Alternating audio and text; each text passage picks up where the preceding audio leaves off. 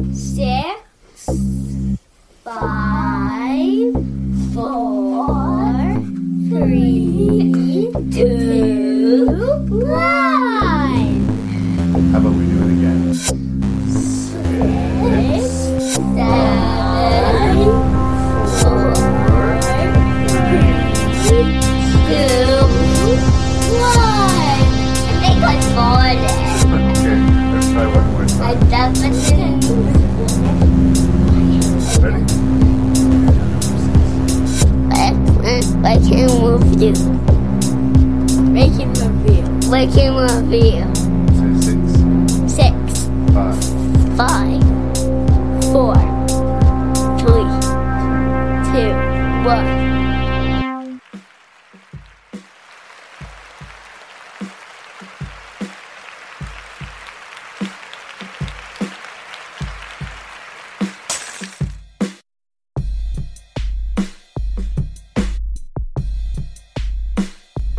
Hello and welcome to episode 172 of Ranknreview, Relaxing Island Getaways. I am, as always, your host and random Canadian Larry Parsons. And this episode, my cousin Evan Parsons is joining me all the way from Los Angeles, California. We're going to talk about 6 movies that have a very loose island theme.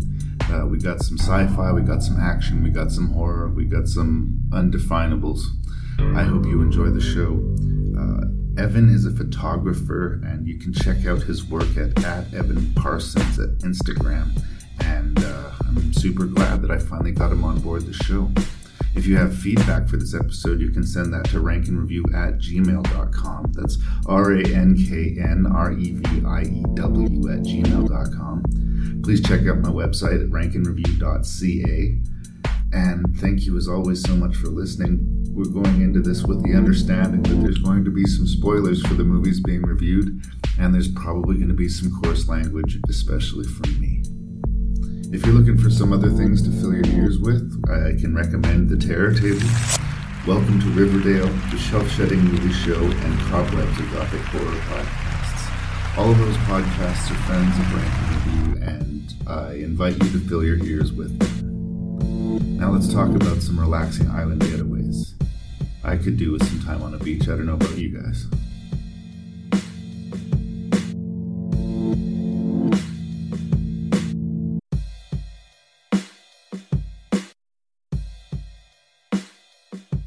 Welcome to another fun-filled edition of Ranknreview with Evan Parsons joining Larry Parsons. We have 2 Parsonses doing this episode.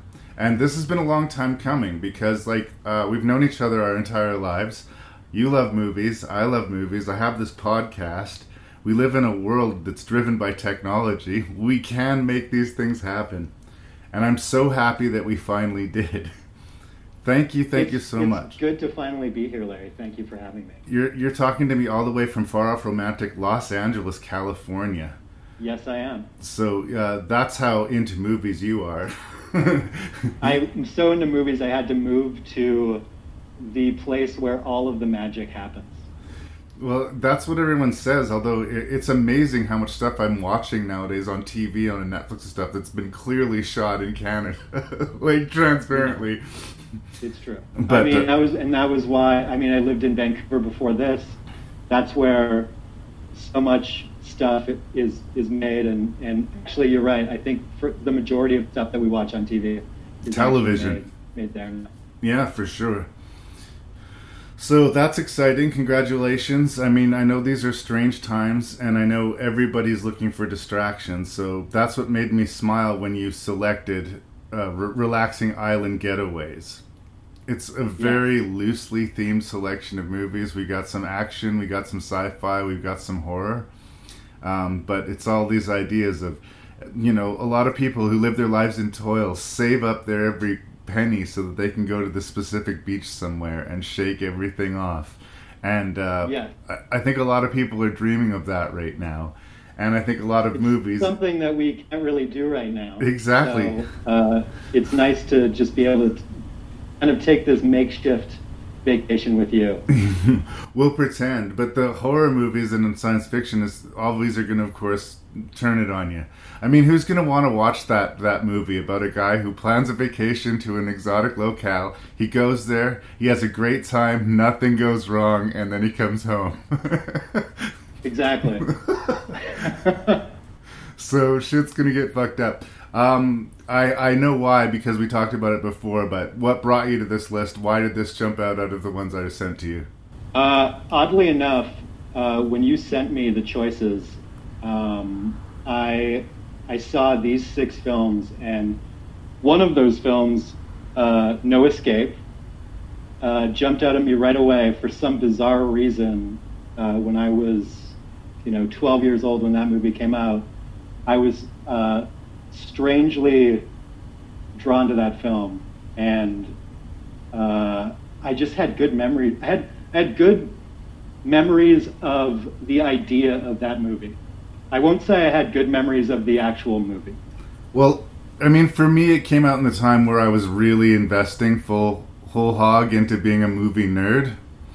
Mm-hmm. Like, where I had a lot of income that I could just blow away going to theaters every week, and I think it was like the ass end of high school when it came out.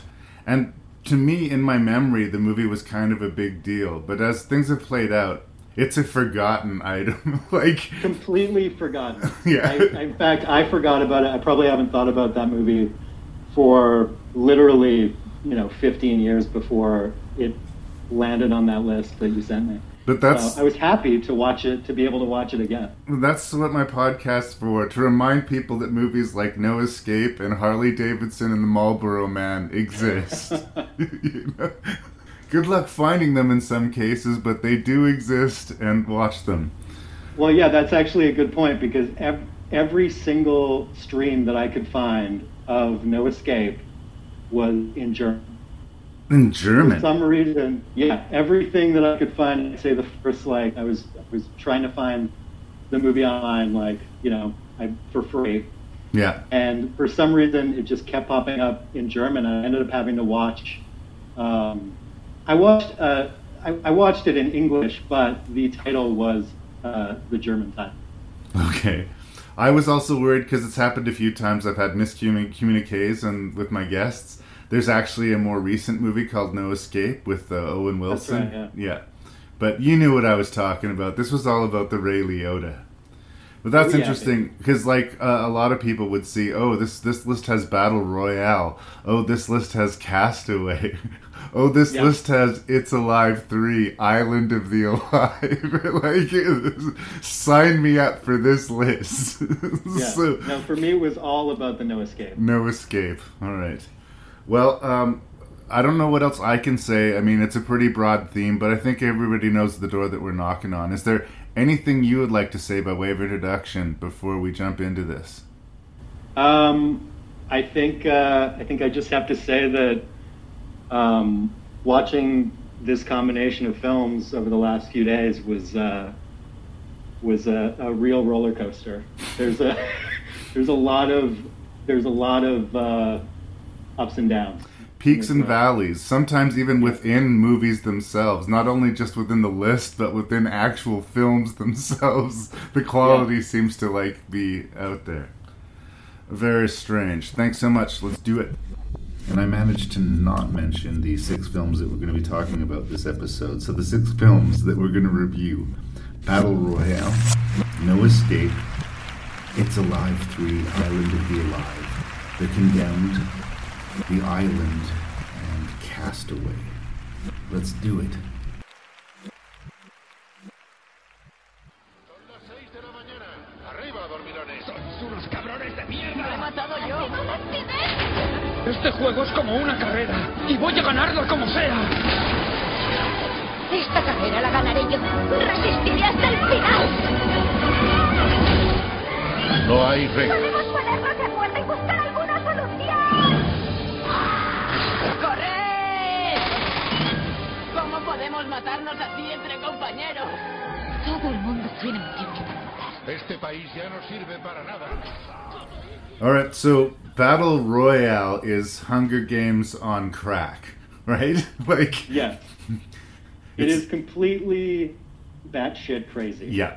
And it wears that on its sleeve. Like, at least it's honest about it. It's not one of those crazy movies that doesn't know that it's a crazy movie, or that's just, like, so over the top in its execution that it becomes crazy. This is a consciously super fucked up movie. It's Japanese, and it's tapping into the whole culture war between the old and the young that's been going on and continues to go on.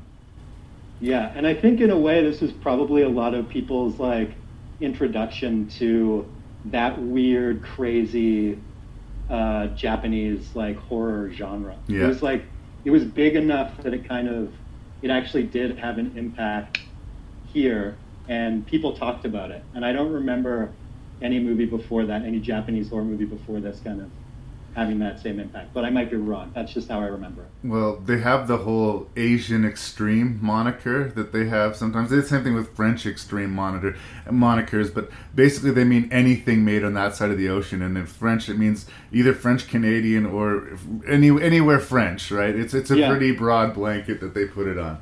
But it's interesting. It's basically the level of violence in Battle Royale that gives it this reputation. I didn't find myself necessarily chewing my nails or being, like, overcome with suspense watching the movie.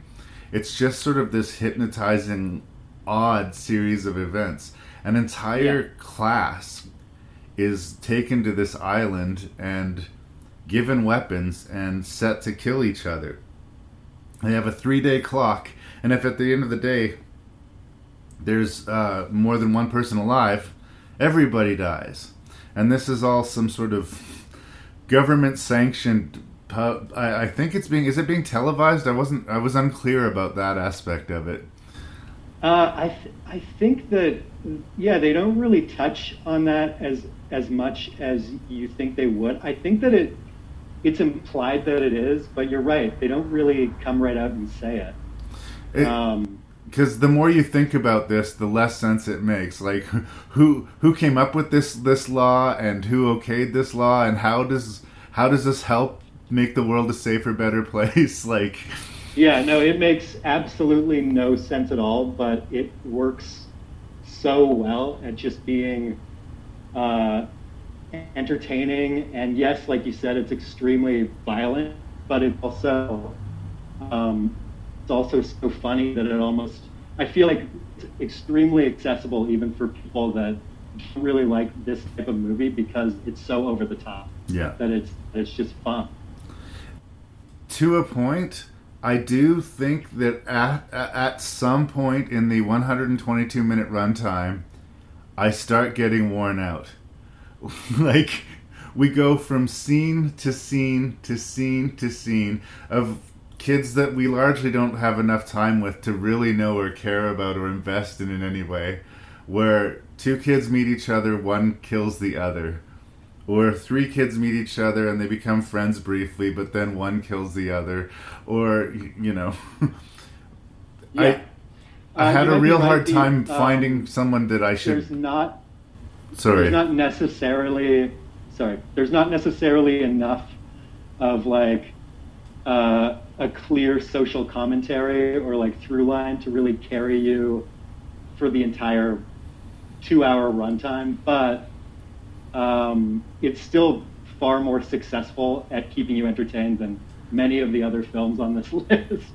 Well, and there's this staggering visual bloody clock that's going down. It starts with 42 kids, and anytime people die, it'll give you the names and that they've died, and now there's 38 to go. Now there's 36 to go. And then you start thinking, like, Jesus, we're going to seriously watch all of these kids die one at a time? And yes, essentially, when you get down to it, that is the nuts and bolts of the movie.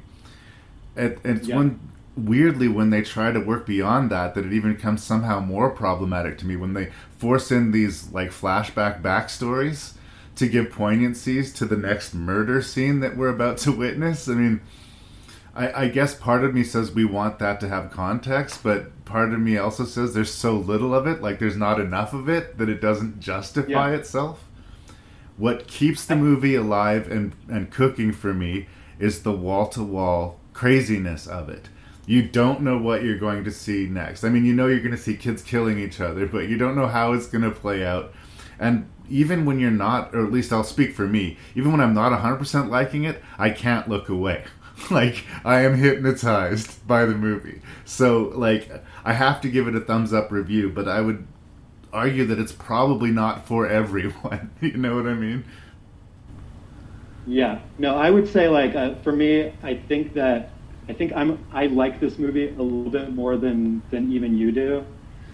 For some reason, the flashbacks and the melodrama and just how absolutely corny and stupid the relationships and just like the drama, the high school kind of like drama that's happening, and how it basically just takes like this high school film and just takes every kind of like crazy dramatic thing to its absolute extreme, to the point where these kids are actually just literally killing each other. And there's something really soapy and like almost operatic about it that I feel is like it's kind of brilliant in a way. Like I loved it, and I remember loving it when it came out as well. But rewatching it this time, I was like, this movie for me, like in a way is kind of timeless. Like it didn't really lose anything with age. No. For me. It does kind of make the Hunger Games seem sort of hilarious and made for television by contrast. I think, like, yeah, you kind of you believe. Also see just how much this film, like, you also see how much this film influenced so many movies that have come out since, and how nothing, including some films on this list, and just how nothing really comes close to like hitting all the notes the way that this movie did. I also need to give it points for it's a movie where it has lots of villains, but for me the main villain is their former teacher, who is now somehow coordinating the event. We're told that this selection is made randomly, but clearly he specifically selected this group of kids, and as much as he's judging them, and harshly, for, you know, being idiot kids who don't learn anything, all of the behavior that we see from him, and I'm sure this is deliberate, is overtly, frustratingly childish, right? He won't share cookies with other people. He lounges on the couch and doesn't take shit seriously. In the end, it's all because he wants to impress a girl. Like, he is infuriating, deliciously so, infuriating victim. But again, like the rest of the movie, like, when I look back on it, I'm not sure it makes sense. Like, I love it, but it's insane, right? Yeah, no, it actually, you're right. The more you think about it, the less sense it makes. But as far as like his performance goes, the teacher's performance, it's Beat Takeshi. Right. He's amazing. Like, he's so watchable in this movie, and just like fascinating to watch, and you never really understand why he's acting the way that he's acting, but it's still just completely draws you in. Like, it's bizarre. His performance is completely off the wall, and it's just really entertaining. And yeah, I just love the line, like, he's pretending it's not personal, but it's so clearly on his face personal.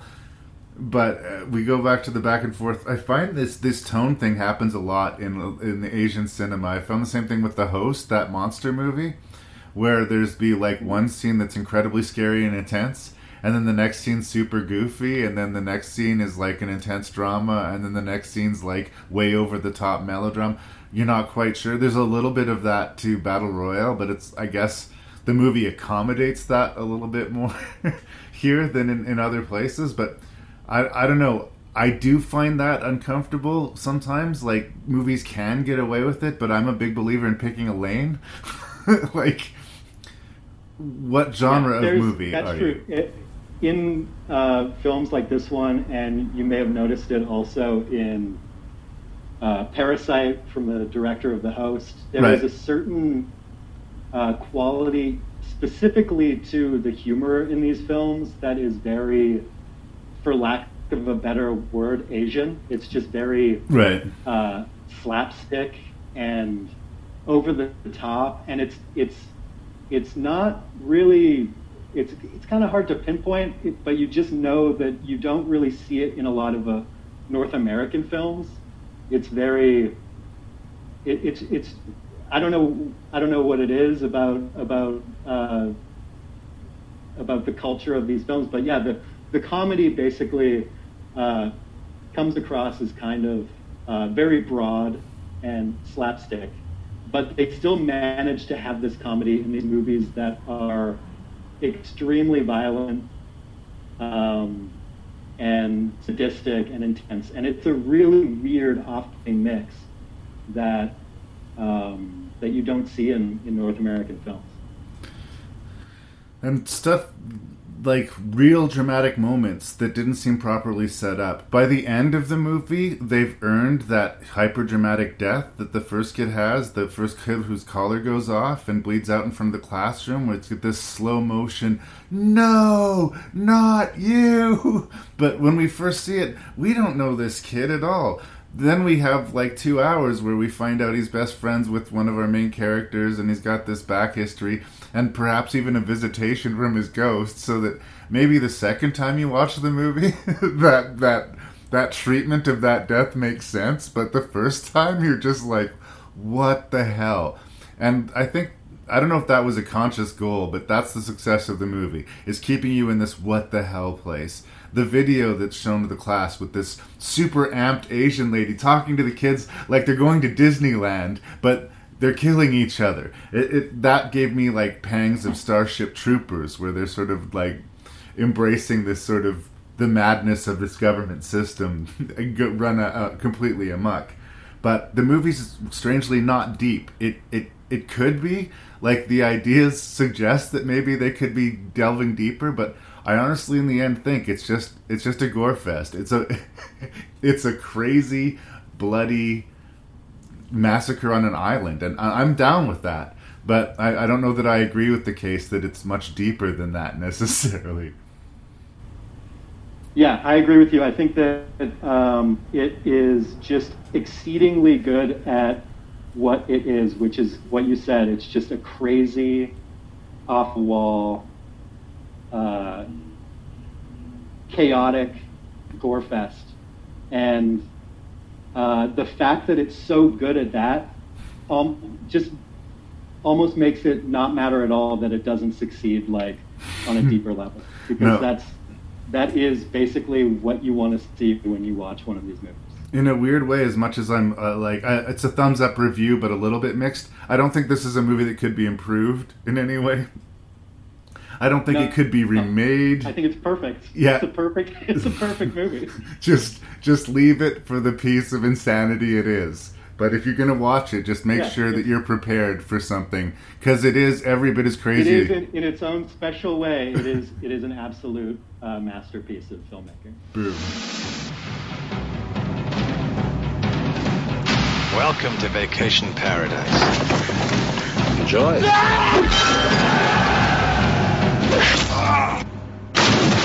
I could use a man like you. We appear to have an opening. And what if I say no? That would be very disappointing.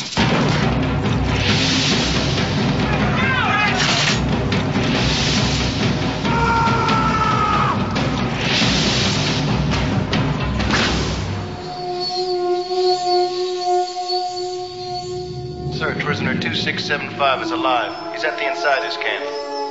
What is this place? Sanctuary, Mr. Robbins. We've created a new society here, a civilized one. We live under constant threat from the outsiders. He's military trained, you realize that? Somebody taught him how to kill. You have proven yourself a highly resourceful man. We'd like you to join us. All I want to do is get off this island. Now I'm gonna kill you. You want it? Come and get it!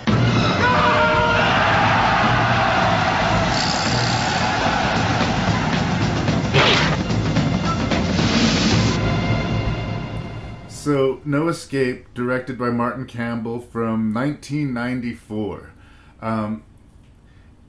It's a very familiar sort of idea for a science fiction movie. We have criminals who are, too bad to be kept in their cages. They won't even, follow the system of rules in the high-tech prisons. So this is the farthest step beyond. You're going to ditch you on this island and leave you to fend for yourself. If you starve to death, you starve to death. If you die, you die. You're on your own. And Ray Liotta headlines this movie, and he's relatively hot off of Goodfellas at this point in his career. And he's getting a few star-making movies. There was this one, and there was Unlawful Entry, and a really not good movie called Turbulence.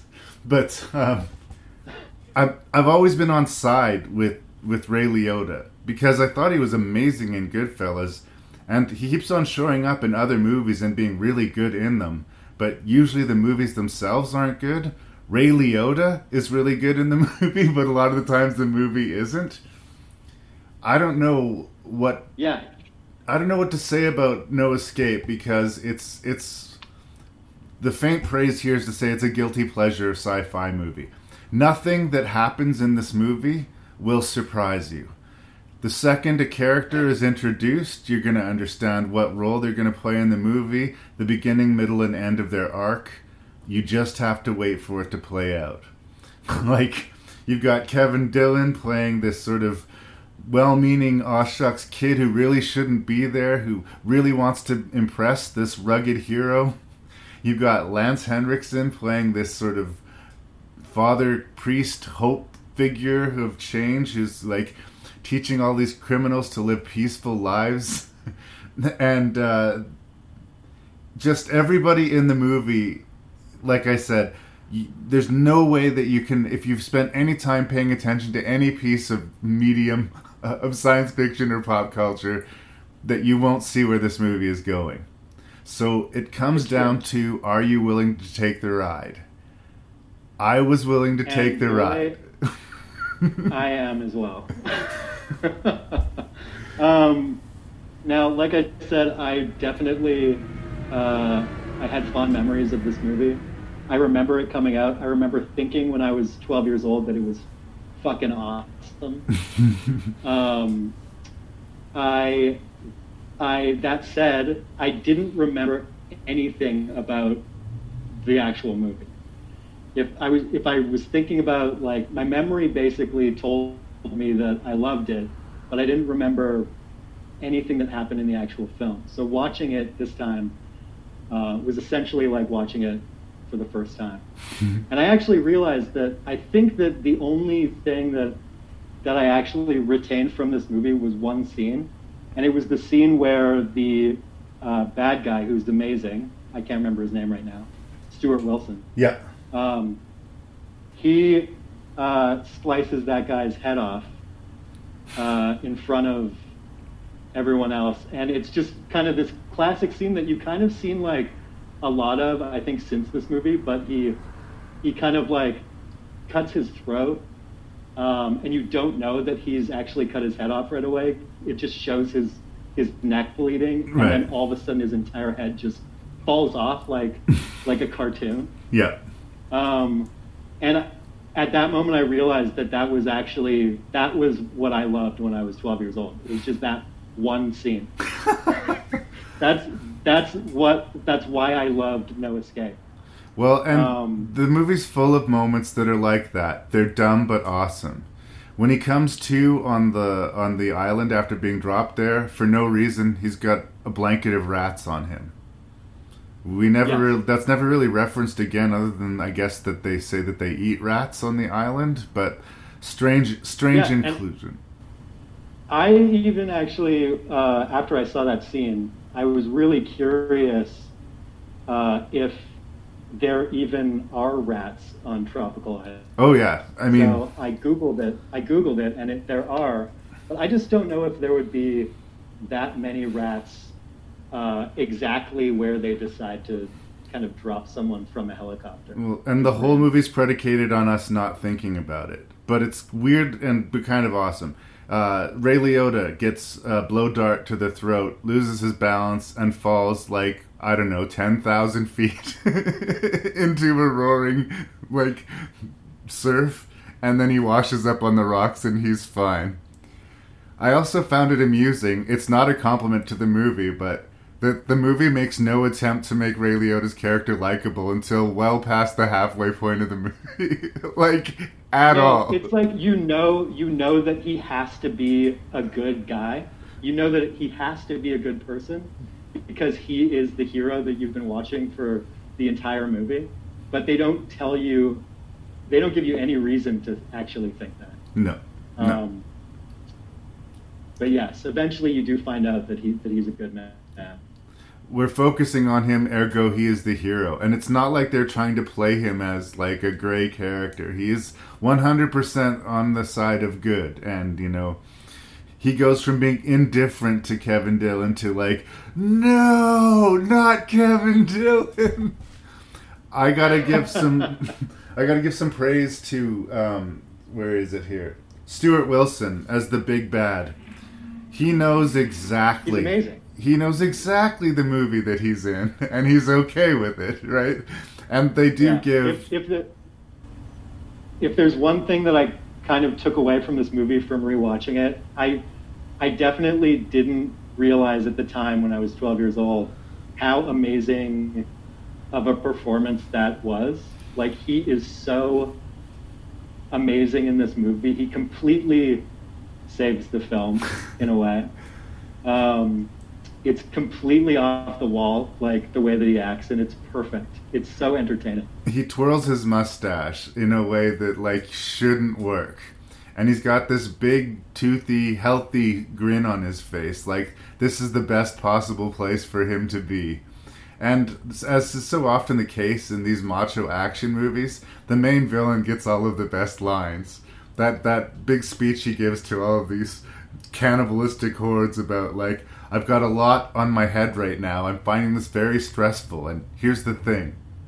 I really want to be in charge.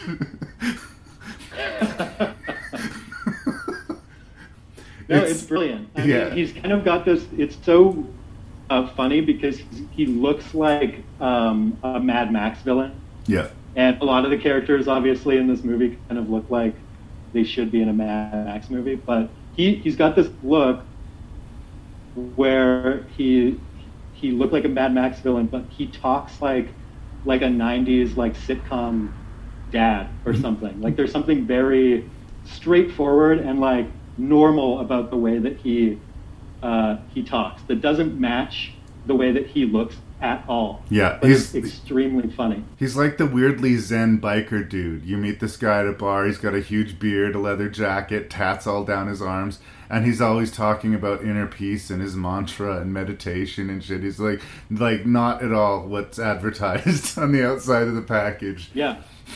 But it's unhinged, and he's it's really fun to watch. And I think that actually this movie was surprisingly funny, which may actually also be a problem with the movie. You were saying that Battle Royale was uneven. This movie is kind of uneven in a way as well that is a little bit confusing. And most feels like they made a much darker movie and they went back and reshot tons of stuff to make it more palatable. You can kind of feel the hands of producers on this film kind of saying no, this is a little bit too dark. We need to kind of throw a one-liner in there and just make it a little bit more. It's the problem of movies that hit a certain budget range. Gail Ann Hurd produced this, she's used to doing big budget sci-fi projects and stuff like that. And the cast at the time was kind of big, I'm sure Lance Henriksen was her good luck charm. And Michael Lerner had just been nominated for an Oscar for Barton Fink, and Ray Liotta's hot off of Goodfellas. All of the pieces are here. The problem is that it's a movie made out of pieces of other movies. It kind of reminds me of a more recent film called Doomsday that Neil Marshall made, where there's nothing objectively wrong with the movie except that there's nothing new to it at all. That's exactly what No Escape is. I have a nostalgic sort of connection to it because of where I was and who I was when I watched it. But in earnest, Evan, like, if you hadn't seen it in 1994 and you watched it for the first time today, would you find it exciting? Do you think it would drag for you? Would you get anything out of it? I think that I would hate this movie if I could watch it now without having the nostalgia. But nostalgia goes such a long way with me that I think you'll be very surprised where this movie lands in your rank. My ranking at the end. That's okay. I always want to hear your personal rank. You don't have to try to match me. It's not like nobody wins or loses in this podcast in that respect. I'm giving it a positive. It's going to shock your audience. Oh my God! My choices at the end of this episode. I am giving it a positive review. I do have affection for the movie, but I'm giving it with the nostalgia goggles kind of caveat here, right? It's a Goonies type of thing. I like the Goonies, but I know that it's not really a good movie. It's just because I saw the Goonies when I was 10, and it was fucking amazing, right? So this is of that ilk. I think we're completely in agreement about No Escape. Let's move on. Remember the babies? They found a place to put them. Now they're growing up. And they want to come home. And they're hungry. It's Alive Part 3. Island of the Alive. Don't see it alone. You were able to figure it out despite not having seen It's Alive Parts 1 and 2? Yeah, I figured it out. I put it together. It took me a while, but I think I understand what these movies are about. Although I got the impression that maybe this was a bit of a departure from the first two films. Well, you didn't feel you need to do your due diligence, then you didn't decide to go back and watch the other ones. That's fine. I think that, especially when they're being ranked and reviewed, you should judge a movie as it stands by itself. All you really need to know to understand It's Alive 3, Island of the Alive, is that occasionally women give birth to these monster creatures. Famously, in the first movie, It's Alive, when the baby is born, it kills all of the doctors in the operating theater and just leaves a big hamburger bloody spatter all over the place. And the first two movies was dealing with hunting down these creatures. The third movie starts with a court case in which it's being decided what their fate will be. Are they going to execute them? Are they humans? Are they creatures? And there's a very brief moment in the first maybe 15 minutes of the movie where you think, well, I know this is a super cheap B monster movie, but it looks like they're at least half-assed trying to be about something here. And that is... There was an echo of a political statement happening. But it's abandoned. The film, but it completely stays an echo. Yeah. It's abandoned completely. I have to also mention the writer-director... Larry Cohen. Larry Cohen, thank you. Thank you so much. Larry Cohen, yes, he has done a lot better movies than this. I do get a lot of, guilty pleasure fun out of things like The Stuff or Q the Winged Serpent, Yeah. I think that probably one of my favorite things about this movie is actually that you can really... You can tell that the director is making exactly what he wants to make. It's like it's a director's movie. He's not making it for anyone except for himself. It has like a real distinct personality to it and character, and that doesn't necessarily mean that it's good, but you can tell that there's a vision there. Well, your wild card here has to be, if not the writer-director, has to be Michael Moriarty.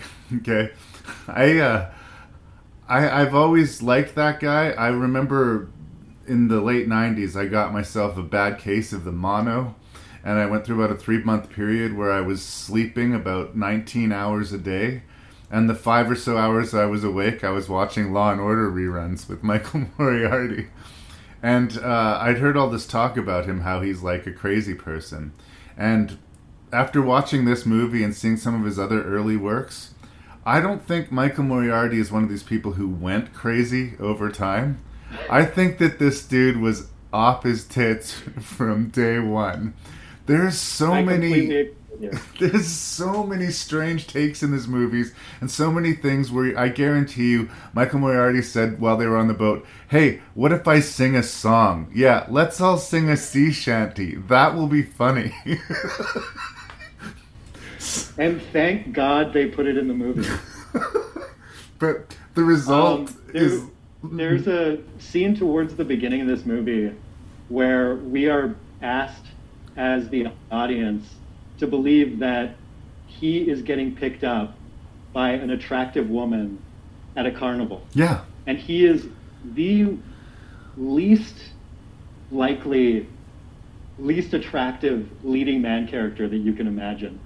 But we have to somehow just kind of believe it because it's happening. I can't, there's a few times they give lines like, oh, I get it, you're cute, you could be a movie star. And I'm like, really? Cute? I get him being cast as a lawyer or a best friend or, some sleazy executive, but he doesn't really scream romantic, heroic leading man to me. And I'm not saying it to be mean. I like what this guy brings. He's really strange and eccentric vibe, but this, casting him in the hero role is just strange to me. He's just... I do think, though, that going back to what I was saying before about this being kind of a distinct vision, and I do think that a lot of this stuff is intentional. I think that Larry Cohen knows exactly what he's doing by having this character act in this way. I don't think that it's a mistake. It is like a cheesy, bad movie on the surface, but I do think that it's smarter than a lot of people would give it credit for, because I think that there's a certain John Waters kind of quality to what's happening in this movie, where it's kitschy and it's trashy, but there's not there's a real self-awareness to what's happening, which actually makes it really fun to watch. It's enjoyable, but I mean, even in the rough-hewn universe with which this guy works in, I don't really understand the rules of the universe. You can do whatever you want, you can be as tonally strange as you want, but I want to understand that there are rules to your universe and that they make sense. Here's a basic question that should be easy for either of us to have answered having seen the movie. Are the creatures friends or foe? Hard to say. Right? The Michael Moriarty character is trying to make the case that these are people, they're just, different. We have to respect them, and one of them's my son, and there's that, like I said, almost interesting court scene that opens the movie with the stop motion animation baby, and he makes his case that these creatures have enough humanity in them that we can't just wholesale execute them. And then for the next hour of the movie, they're monsters. And then at the end of the movie... Not to mention, in the courtroom scene, after he's making his case for the creatures, even he says that he's absolutely terrified of them. Yeah. So, pick a lane, right? It's just strange. Yeah. It's just strange. Within the world of this movie, scene to scene, we're not sure what to go with. Karen Black, who's the mother of the baby, who's trying to live in hiding, and who's being blackmailed by this utterly terrible, terrible guy. The misogyny in this movie is through the roof, by the way. Crazy through the roof. Again, there could be an interesting card for her to play there. My child is a monster. What does that say about me? I've abandoned my child. Am I okay with it? Am I at war with it? And it only comes into play if it's needed in that particular scene. it's hard to recommend the movie, but it's hard to say. The deepest, movie, but I still have to stand by it for some reason. I will say that my biggest problem with it, actually, looking at it through the lens of other films that someone who would have watched this movie at the time, like other films that person might be interested in, like the Evil Dead films, just this like genre of horror film that was happening at the time. I feel like where this movie really fails is actually in the gore department, right? And in, I mean, I can forgive the special effects to a certain degree, but when all of a sudden we're just supposed to kind of believe that a person wearing a terrible, the monster suits are just, they're almost in your face like that. Yeah. Like it almost seems intentional how terrible they are. And I just wish that they were like that little bit more. Like I just wanted it to be a little bit scary, you know, not just like, not just totally schlock as far as like the effects go. And sometimes he can make that work for him, because like this director's all about taking a big budget idea and making it on a tiny budget, and sometimes that becomes the charm of it, like it gets over the barrel a little ways, and other times it just doesn't quite. I think that this one comes closer to the doesn't quite quality of it, but it is just so weird. I said a similar thing about Battle Royale. It's like almost the strength of the movie is its oddness, is its like how you can't compare it to anything else. But yeah, flags for, you know, a movie of its time.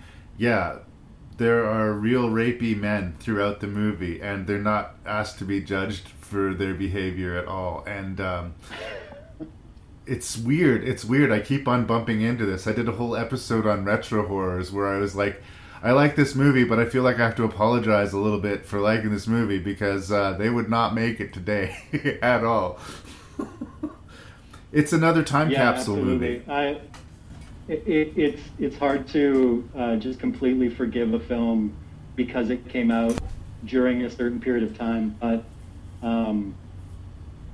but I do find it a little bit easier just in this case because the film's so stupid and over the top. I think people would be, it would be tough to be truly offended by what's happening in this movie. You'd have to want to be offended by it. Yeah, you're too distracted by the fact that, you know, there's weird wet mutant babies running around in costumes, and I don't know, it's just too bizarre to kind of even take seriously enough to be offended by it. Yeah. But like, I do wish that that there was, I hate to say it, I wish there was more violence in this movie, because that's what these movies are kind of all about. Like when I watched Reanimator when I was that age, and like all of these films, the thing that really kind of elevates that schlockiness, and the reason that you watch these horror films, is to kind of get that gratification of watching cheesy gore. And this movie doesn't really have any of it. It's almost like a complete afterthought. Yeah. It might be sloppy. Like it might. Home Alone is more violent. Yeah. It might be sloppy, it might be cheap, but at least we're going to see crazy violence and sex, right? Well, no. Exactly. It's just going to be weird. And that does seem like a big thing to miss in this movie. Like, and I feel like maybe the other films, I haven't seen them. I didn't see the first one or the second one, but did they hit those marks a little bit? I would say for sure the first movie is a straight horror movie. I think the second one's a little bit wonkier tone-wise, but I don't know. They're all about the same level of quality, strangely. But the first one at least had something of newness to it. You know, it had like this ballsy, right, holy shit quality that this movie didn't. Again, I don't want to like wholesale dismiss it. I think that if you're listening to this review, you know what we're talking about. You know what this movie is. And I completely take your point, Evan. Like, if someone's going to sit and say, well, the Mutant Monster Baby movie has not really great sexual politics in it, well, I don't know if I can help you, okay? Like, yeah. Just know what you're watching. Just know what you're watching. Game on.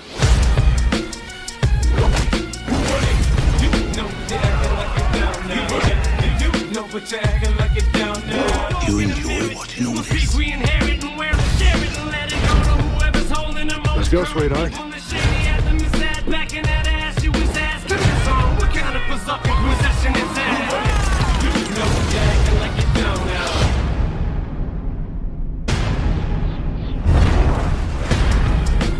The Condemned.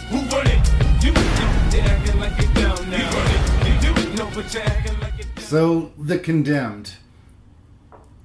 A millionaire ass-faced dude decides to buy a bunch of prisoners from all over the world, put them on an island full of cameras, document them killing each other until there's only one left who he will set free.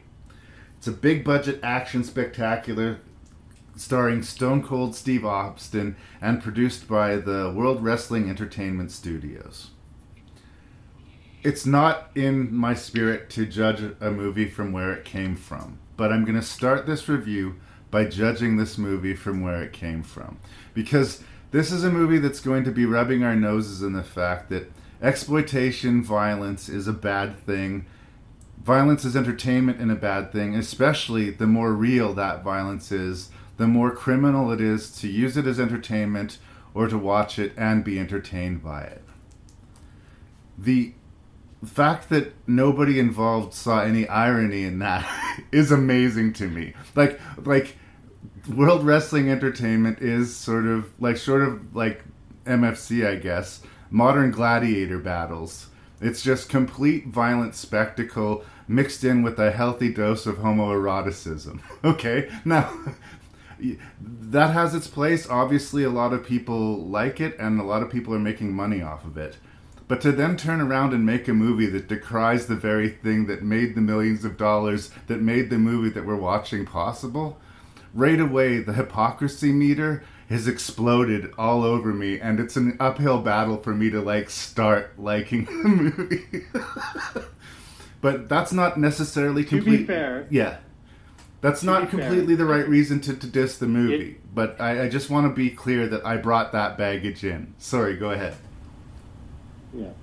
To be fair, this movie does not actually do a very good job of making any of the points that it's trying to make about that. Like, it's so bad at actually doing what it's setting out to do that it really doesn't matter at all.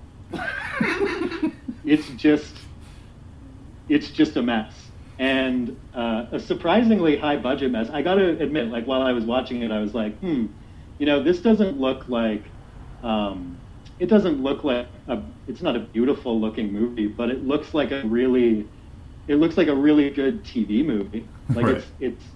It's got this very, it's way more slick than I was imagining it was going to be from a movie that begins with the logo of the World Wrestling Entertainment, where I was just like, oh, I'm like you're in for a treat when the first logo that you see in the credits is the World Wrestling Entertainment logo. Like, you're just like, I know what I'm in for here. This is going to be a nightmare. Well, in my experience, the World Wrestling Entertainment film branch takes the Netflix kind of cue of things. They don't have quality, so they buy quality. They have money, so they buy people who are talented to do their stuff. But they still hamstring them with these ridiculous scripts and say, and we need you to put a bunch of wrestlers in it. And by the way, most of them aren't really good at acting. I'm not going to be too mean to Stone Cold Steve Austin. I don't watch wrestling. I'm not a fan. I don't know how he fits into the things. But as far as someone plucked from the ring, He can deliver his lines. He doesn't bump into the furniture. I can understand what he's saying. There's some level of emoting happening there. Like, he's fine. He's fine. He's not interesting, but he's fine. Yeah.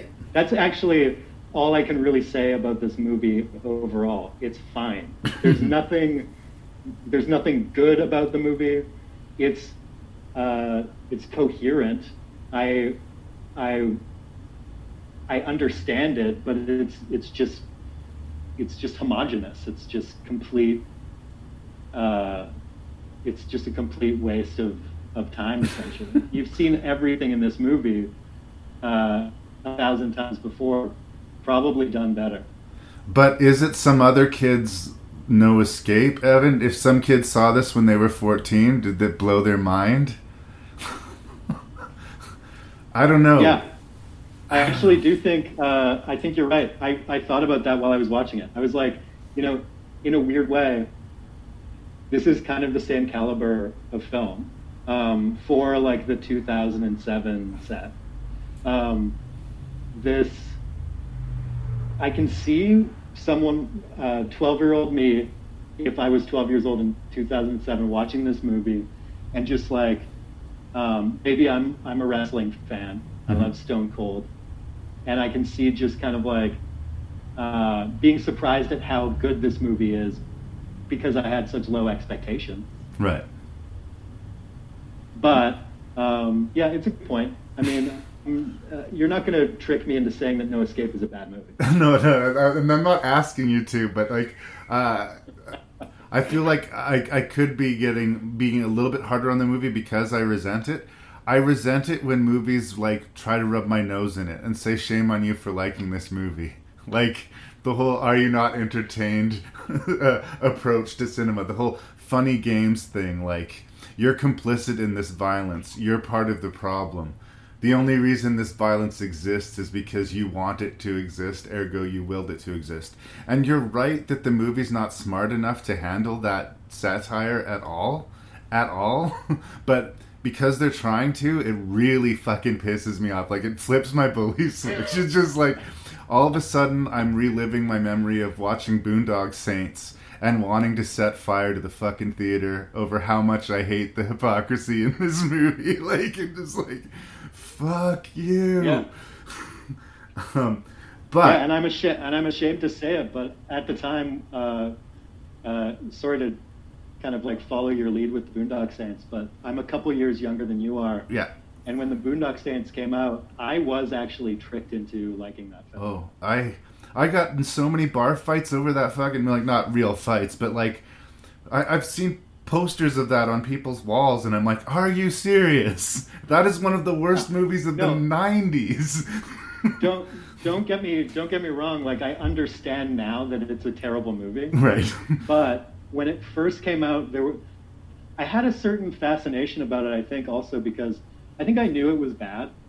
And I think I knew it was really bad, but it was almost so bad that it was good in a way. Like, well, The Condemned doesn't achieve that. To watch in a certain way. But I got over any kind of like ideas I had of that movie being even remotely entertaining really quickly. Right. Especially when I watched Boondock Saints 2. I opted not to watch the sequel. I figured, one was good enough. Another episode for that. But it's weird because talking about my hate of Boondock Saints is almost more interesting than talking about The Condemned. I think The Condemned is a better movie than Boondock Saints, but that's probably the nicest thing I've said about it so far. The action scenes... The action scenes within the movie, when one big bad person is fighting another big bad person, they work well enough. There's a couple of scenes where I go, ouch, that looked like that really hurt. It doesn't get lost in the super heavy cutting, kinetic, Paul Greengrass Bourne Identity fight editing, which had its moment, but I think in a lot of ways just sort of loses the reality of the situation to me if it's overplayed. So the basic nuts and bolts filmmaking are there. I mean, it should be good enough to get a passing grade, but I personally am not going to give it that passing grade. Something about this movie rubbed me the wrong way. That's the weird thing about this movie. It's completely competent. Yeah. But it's also completely homogenous, and you literally are forgetting what's happening in the movie as you're watching it. I dare anyone to describe what happened in this film the morning after watching it. They will not be able to remember what happened. Yeah. And the same thing when I go back to Battle Royale, where it seemed to be a scene with, here's a bunch of people I don't know who died, and then another scene where a bunch of people I don't know died. This movie, like, we know them a little bit, but they're all terrible. Like, when the convicts die, we don't particularly feel anything. And when Vinnie Jones shows up and starts executing all the people in the control room, they're trying to make these big emotional beats out of these people. They're all awful. I don't care. Why are you asking me to care? Like, yeah. And nothing lands. Like, those scenes don't land, and like the scenes where they try for humor doesn't really land. You can see them almost getting there a few times when they're first dropping people off on the island, and they throw that guy out of the helicopter, and he immediately lands on a pole, impales himself on a piece of wood or whatever. You know, you could see in a better film that scene being amazing, yeah, and really funny, but not in this one. Yeah. And again, it's just, it's totally adjacent. That death is 100% a punchline. And if the thesis of your movie is that death should never be a punchline, then that death has no business being here, right? Stone Cold Steve Austin's going to give you a real badass one-liner, but a few scenes later, we're going to be watching this chick get raped, okay? And yeah, pick another missed opportunity, I guess. And I know a lot of people hate the found footage thing, but like, if The Island's a reality TV show and it's all being broadcast on the internet, use the cameras for the show. Show us what the people at home would be seeing. So it may limit your perspective, but it'll give interesting dynamics to the movie. Or so when during the fight, if they smash into the camera and that camera's destroyed, we lose that angle for the rest of the fight. They're just things that they could have done if anyone's heart was in it. You know? It's true. Yeah. The entire kind of like subplot of this all taking place for a TV show is almost completely ignored throughout the movie. I don't think that there's a moment when we actually see people at home watching the show or anything. It's just kind of there as like because it was in the script, but they don't actually really care about that. They just want like all this other stuff to be happening. They want the fight scenes. There's not. They just went as far as making a competent film, and they didn't do anything to kind of like finesse. Yeah, there's no love in this movie. And at the very least, give us an interesting villain too. The main bad guy is such bland sauce. Like, they make a point of saying he's already rich, so the financial reward for this is minimal for him, right? Like, so okay, then he really gets off on it. Let us see him loving this violence and really getting charged. No, not even that.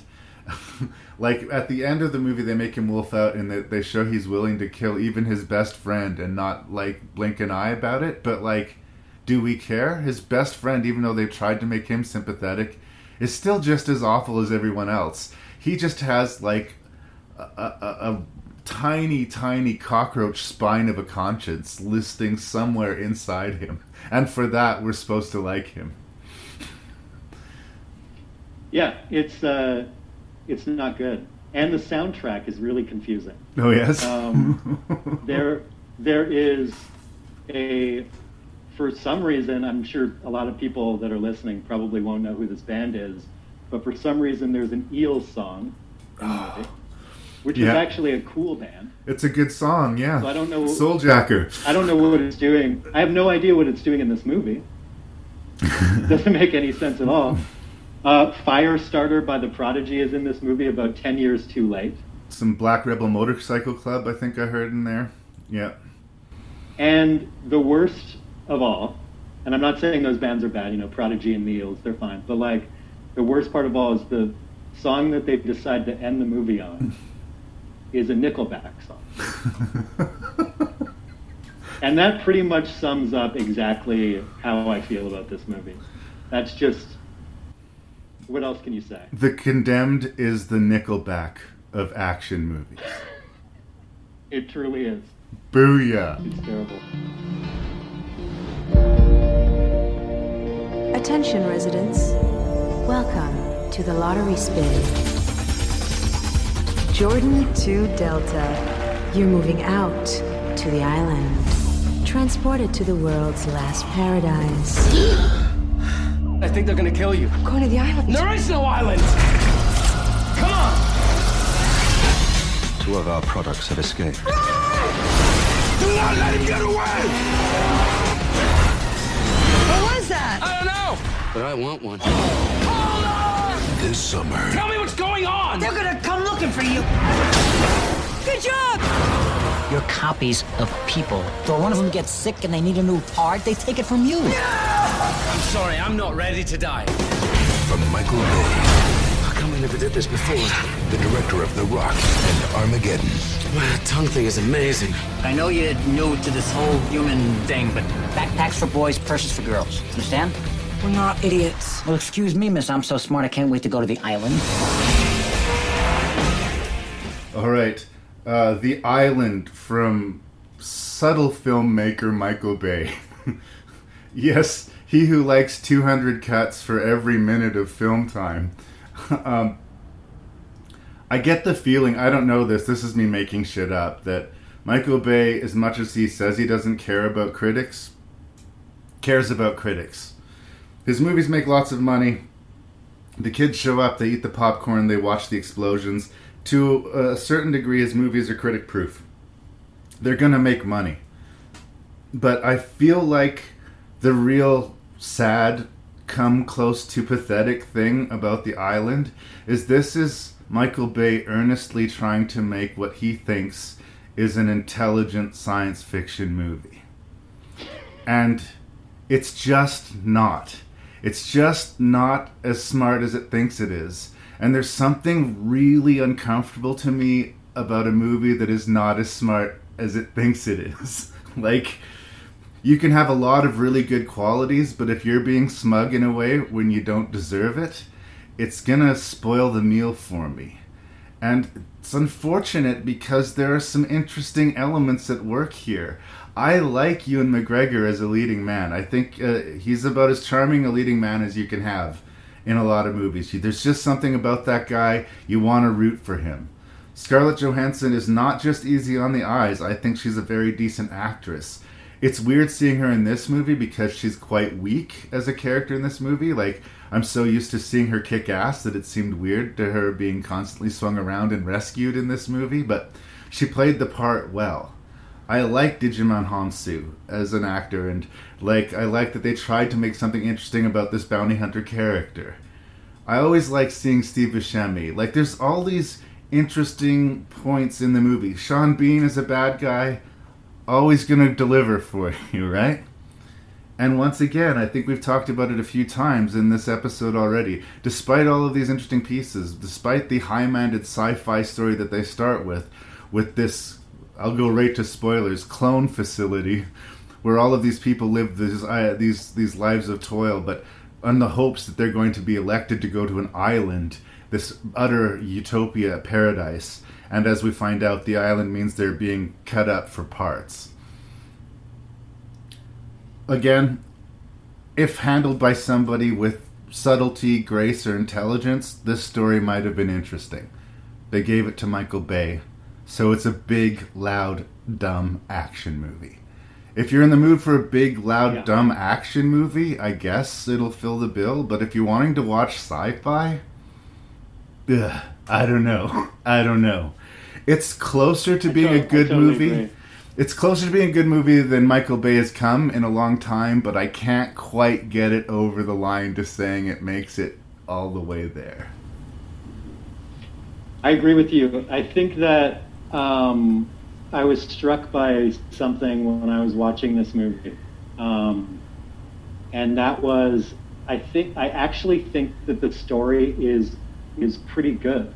I think that there's a movie here that like you said, in more capable hands, could have been a really entertaining and interesting film if it was handled with a more delicate touch than Michael Bay is capable of.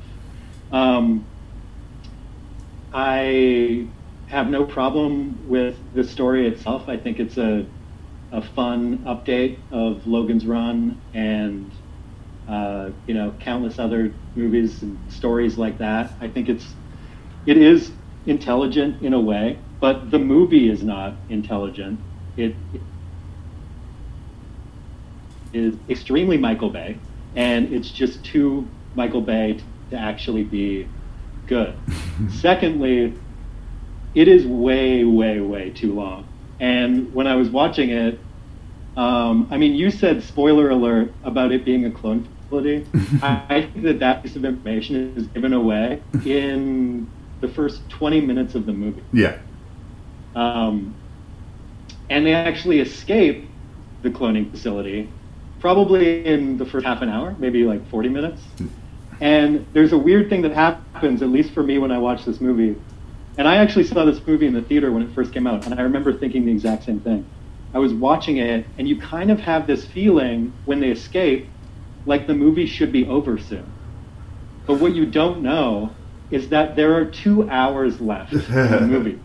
The majority of the movie takes place outside of the cloning facility, and it actually is really, subliminally like jarring while you're watching it, because you have this feeling like you're getting to the end of the film for a full 90 minutes, and it just doesn't stop.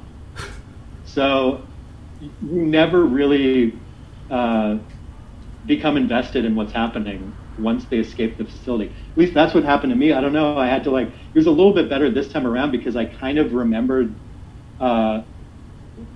I remembered that about the film, so I kind of knew what to expect a little bit more. But I wish I could say that helped my viewing experience, but it kind of didn't. And the third thing I'm going to say is just that Ewan McGregor is a great leading man, but his American accent has always been terrible. Yeah, I've called him on that before. I've called him on that before. I love Black Hawk Down, but he really, there's a few times in that movie where, I can hear the brakes squealing because of that. It's a little bit of a problem here, but I think the charisma factor helps me get past that for me. I still have to lay all of the shame on Michael Bay. It feels like he wanted to get all the sci-fi shit out of the way in the first act so that the chase can begin. The chase is what he knows how to do. He's comfortable there, right? Give me some sci-fi toys to chase them through a city. Let's wreck some shit. Let's blow up some vehicles. Let's flip over things. But it's kind of heartbreaking because he doesn't seem to understand that even though he's good at doing action, these are arguably his strengths. Depending on the story you're telling, your strengths can kind of become your weaknesses. It's really telling to me in the little promotional documentary on the DVD. He says he always tells his writers to not waste their time giving him the detail of the action beats. Just say action, I'll do the action, I got you covered. And that is everything that's fucking wrong with this movie, because he's looking at it as a chase movie, as an action movie, as an explosion movie. And that's not what this movie wants to be. It's an idea movie. It's a science fiction movie. And he just doesn't get it. He doesn't get it. His idea of science fiction must be as simple as his idea of humor. It's so broad and mamby-pamby that it can be, scoffed at cross-culturally, because it's as simple as a grandpa getting kicked in the balls by a little kid, right? It's just, man falls down, crowd applause, right? So, yeah, whatever could have been in this movie, that would have made it more interesting, was just robbed by the style. It's killed by its style. Yeah, absolutely. And I remember actually, I was watching it, and you're right. There's a certain Michael Bay humor that is not good, and it exists in all of his films. I think I can't remember if there were any stupid humor scenes in The Rock. I'm sure there were, but I remember watching, some of his newer films, like the Transformers movies. The humor always falls flat. Nobody has anything good to say about it. It's terrible. It completely takes you out of the film. It doesn't make any sense in this film. And there's plenty of these kind of like humorous moments that in a better movie would have elevated it and been a good time. But in this movie, it just doesn't work. It's just a shame, because it could have been Gattaca or something more intelligent. You can really feel the story kind of screaming to be told by a better director in this movie. And you can have action. You can have action and ideas. The Matrix did it. The Blade Runner did it. You can do it. You can do it. You just need a director who's capable of it. And like Michael Bay just doesn't do that. You want a dumb action movie where shit blows up, I guess Michael Bay is your man. But you want any kind of subtlety, any kind of tact, any kind of like grace to your movie. Like, no, he's not supposed to be making historical epics, Pearl Harbor. And no, he's not trying to make satirical, edgy comedies, Pain and Gain. Like, god damn it. Just admit, you're good at making music videos, you're good at making explosions, and you can make a good living at that. It's okay, Michael Bay. I accept you. Yeah. The other weird thing about this movie, I have to point out, is the extreme product placement that occurs, especially in the first half an hour when they're in the compound. It is insane the amount of brand names that you see in this movie, to the point that I actually have to wonder if the studio actually spent money on this film or if it was just completely funded by branding. There's Puma, there is Xbox, there's Aquafina, it's so in your face that if they handled it in a way where it was supposed to be satire or tongue-in-cheek, because at that point, you're in the future, and maybe maybe they're making a statement about how that's how things are going to be or whatever, but that's not what it is in this movie. You're literally just being advertised to for a good portion of it. Yeah. And at that point, if it's not dealt with as satire, then you just kind of, it's hard to focus on any story at that point. You just, it just sticks out like a sore thumb. But that's just the icing on the cake with this movie. I mean, like, all of the other points that we made were bad enough and reason enough not to watch The Island. But that's just another strike. It just sucks because, like, they spent $250 million making this movie, and another $100 million promoting it. That's why they probably spent so much money with the advertising in it, because they wanted to, cut back on the extravagant expense. And I always say I'm much harder on these types of movies because, like, honestly, if the director of Island of the Alive made this movie, made The Island, it would look terrible and the acting wouldn't be good, but there'd be a lot more to chew on. I really do. I think that there would be there'd be a conversation to be had after the movie other than shit blew up real good. And that's what science fiction is. Science fiction is not action in space. It's ideas. And that's where we fail here. Oh, Michael Bay. Oh, Michael Bay. Maybe next time. Oh, my. Merry Christmas. Merry Christmas. I love you. I love you, too. I'll be right back. Fire! Engine 1! Wait for impact!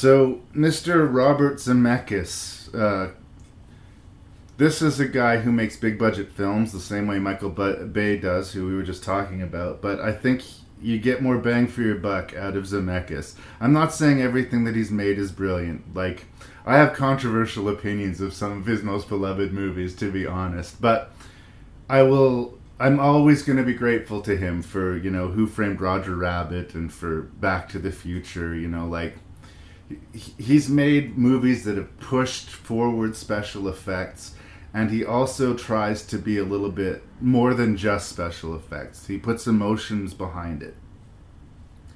Castaway was basically a dream project of Tom Hanks, because when you're Tom Hanks, you get to say things like, I'd like to make a movie about a guy who's stuck on an island for 4 years.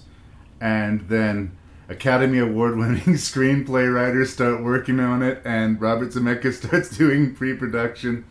But to be fair, Tom Hanks really committed to this project. They actually took like a full year break in the middle of filming the movie so Tom Hanks could lose weight. And while that happened, Zemeckis made a whole other movie. He made that kind of mediocre ghost movie, What Lies Beneath, while he was waiting to finish Castaway. It's an ambitious movie, and I think that the screenplay, the guy who wrote it was thinking, Old Man in the Sea, like, we're going to make this the most epic, deep movie we can possibly make it. And at times, I think he might have been a bit heavy-handed. But we lucked out because Tom Hanks really brings it for me in this movie. Like, it is a one-man show. So, largely, we can talk about the beginning and end of the movie, but, like, once we get to that island, it is the Tom Hanks show. And if you are enjoying that, you will enjoy this movie. I think, especially this middle chunk, there's about a 20-minute opening and about a 30-minute closing of the movie that almost feel like separate pieces that I will talk about. But I think that this middle chunk of movie on the island is good enough that I can enthusiastically recommend Castaway. Is it perfect? Yeah. No, it's not perfect. But I am very impressed by it. I think that is a good way of putting it with Castaway. I think it's a very impressive movie. I think that Robert Zemeckis is obviously very focused on pushing the boundaries of technologically of what is possible with filmmaking, like as far as special effects go, and there are really impressive sequences in this film, and even though now when I watched it, I was surprised at how dated the movie actually is. For some reason, I thought that this movie came out a lot more recently than it did. It's 2000. It really does, 2000, and it really does in a way when you watch it now. It feels surprisingly old. I think it came out at a time that was just a little, I don't know, it's just, I guess, does the movie take place in 2000 or it takes place in 1995 or something? I'm not sure. I mean, some of the FedEx packages that wash up on shore have VHS tapes in them. But contemporary to this movie was movies like The Ring, where VHS was still a thing at this time. So it feels out of time now, but I think it would have felt relatively modern when it came out in 2000. Yeah, and I think that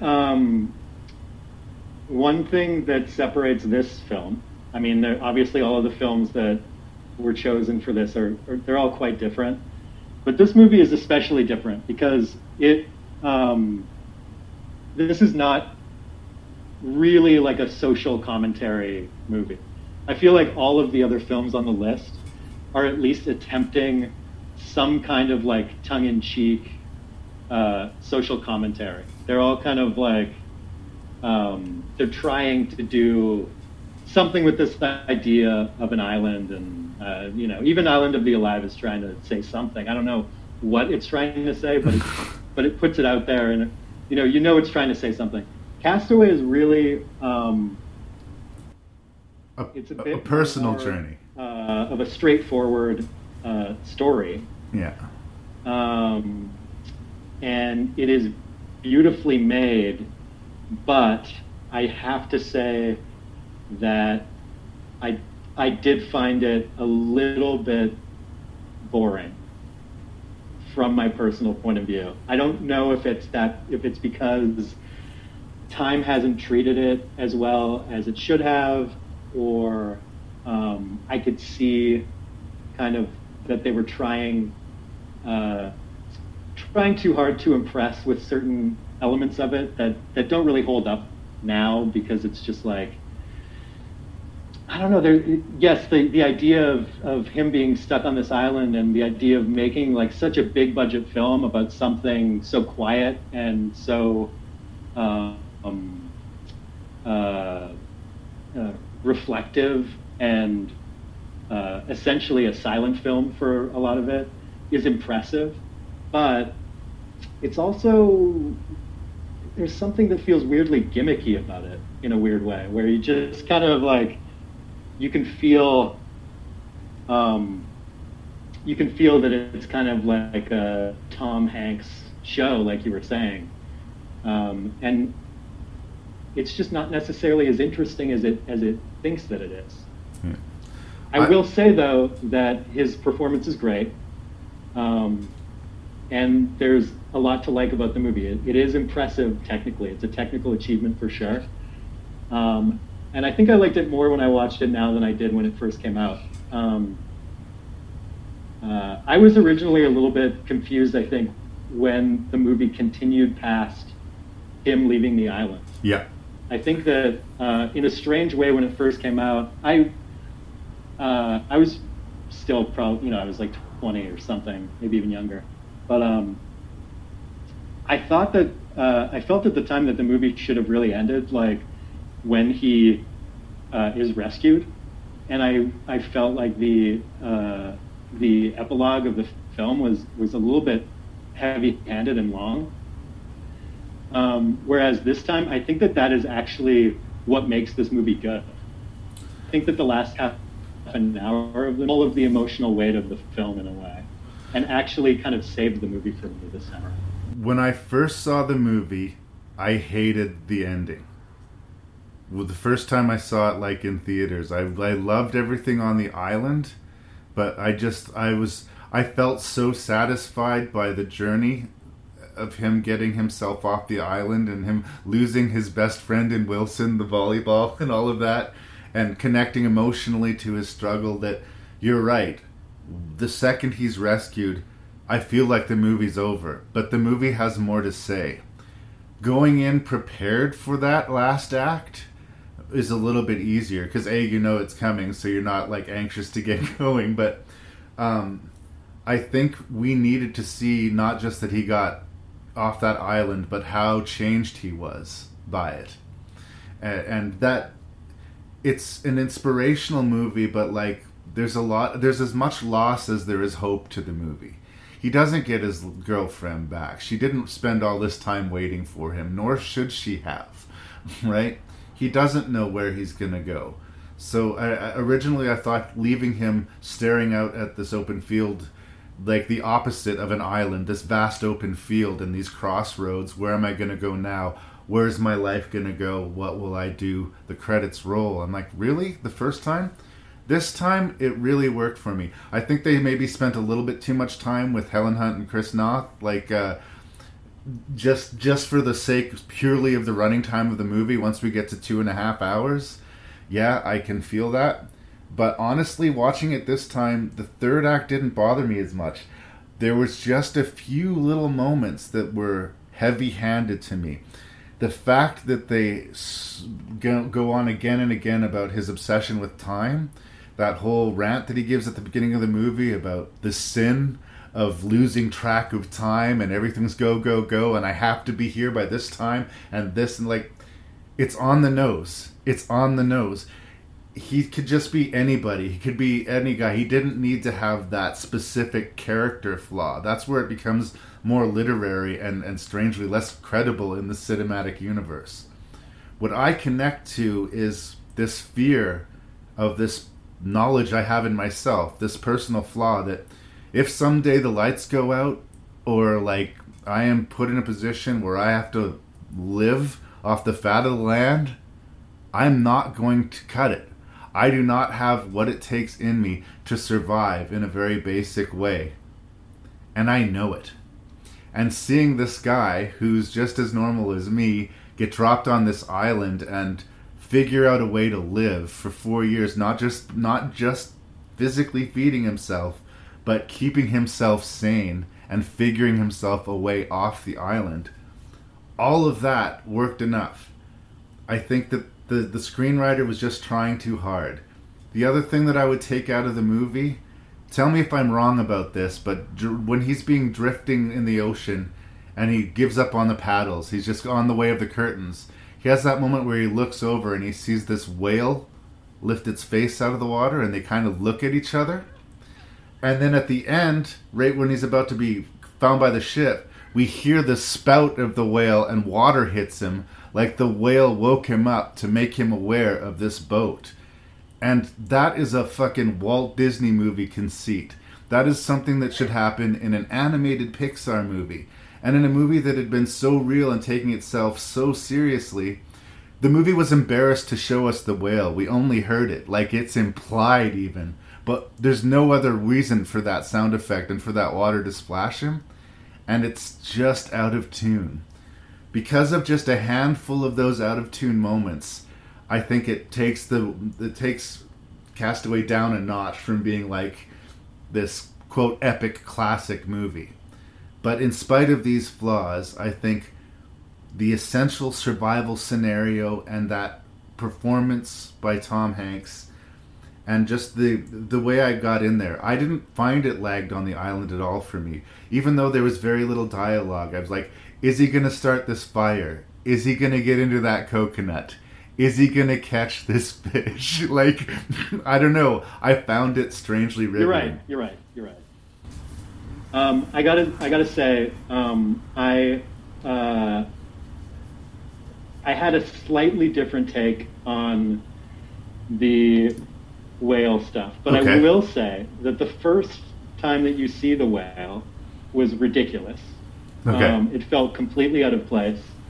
And the effects in that scene dated the movie, I felt. It just looked weird. Like, when the whale actually comes up to the surface and its eye looks at him. Yeah. And it was like, and that clearly wasn't meant to be a hallucination. But I do feel, and I think that scene was a bit of a disaster. Like, I think that it was completely unnecessary and didn't fit it in the film at all. But I do feel like when you hear the whale in a few scenes after that, there's a few times he's woken up by the whale. Maybe there was only one, I'm not sure. But I think that the reason that you don't see the whale is because it's just in his head at that point. I don't know if I think I really hoped that the whale wasn't actually there, like. But the water does splash him. I really wanted it to just be something that he was kind of imagining in his head, the same way that he was making a friend out of Wilson. Wilson. So that's up for debate. But the initial whale scene absolutely bothered me. It was completely out of place in the film, and maybe in the original script there was something more poetic to this kind of relationship there, or something was lost in translation there. But I just don't think we needed the whale, period.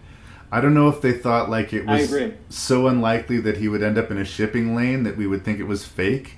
But is it more or less fake that a whale guides him there?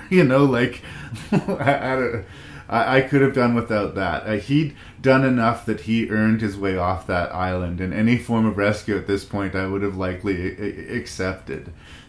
The other thing I want to give the movie... No, I would have been completely fine if he was floating for a long time, didn't see a whale, and just came across a ship in the ocean. There's something magical enough about that kind of like synchronicity that would have been fine. I didn't need the whale at all. And it's just so Disney, like I said, it's so, I don't know, weirdly cute. And I wanted to compliment the darkness that the movie accomplishes. There's a scene where he needs to get a boat to get this raft to work and this sail to work, and there's a length of rope that he doesn't want to go and get. And we find out that sometime in the jump cut where we get from the first few weeks of his time on the island to the last few weeks on the time at this island, there's a cut that sort of separates those two chapters.